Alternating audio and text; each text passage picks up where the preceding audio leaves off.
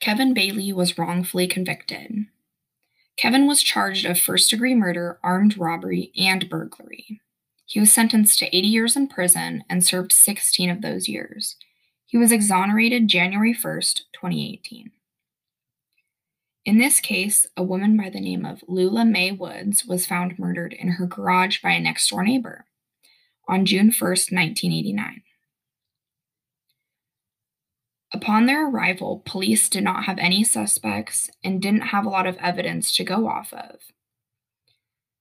They ended up walking around the neighborhood and asking if anybody had seen anything suspicious or knew of anybody who might have had motives.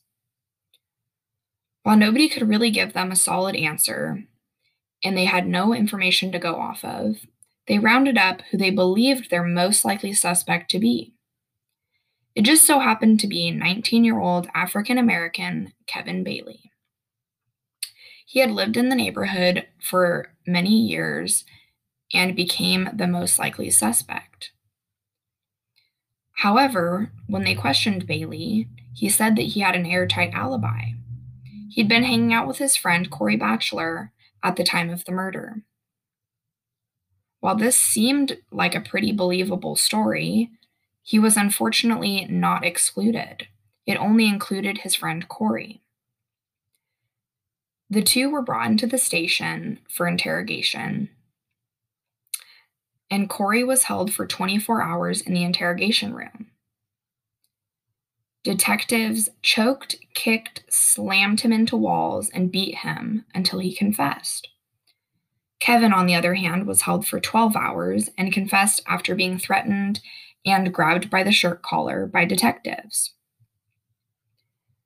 The two boys ended up falsely confessing because they were physically coerced and were honestly scared for their lives.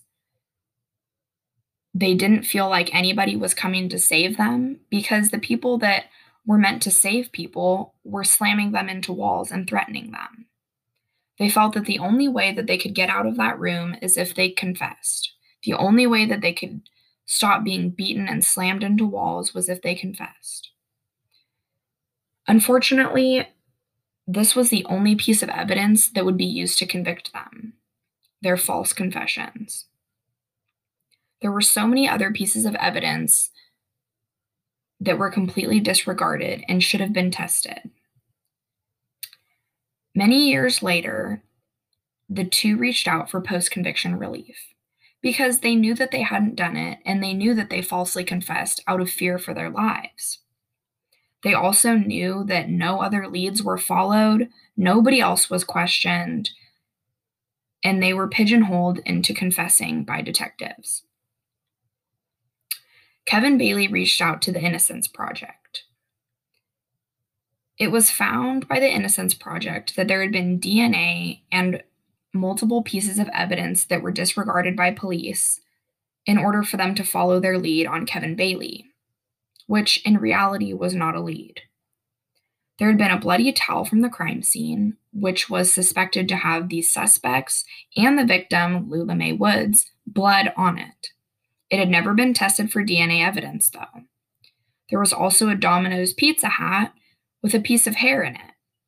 This piece of evidence had always been disregarded because the police were set on convicting Kevin Bailey and Corey Batchelor. After the DNA was ran and tested by the Innocence Project, it was actually found that Kevin Bailey and Corey Batchelor were to be excluded as possible sources of this DNA.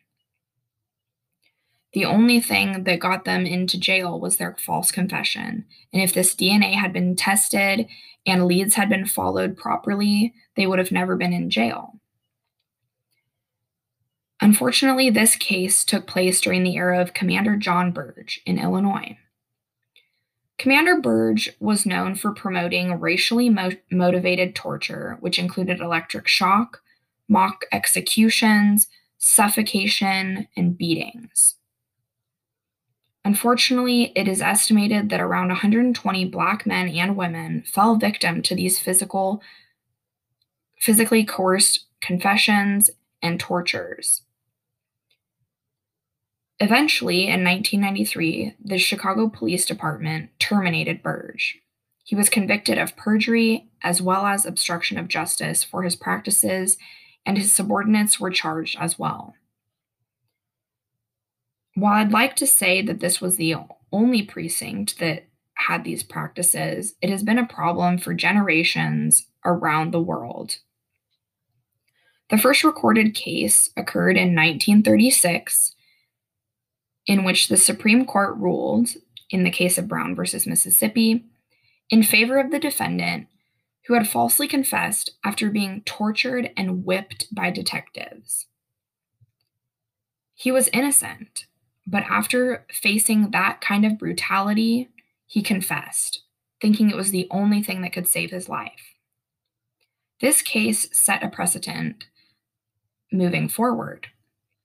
While physical coercions and beatings are not as common as they used to be, it is still an issue, and that is something that the Innocence Project is working towards as we speak.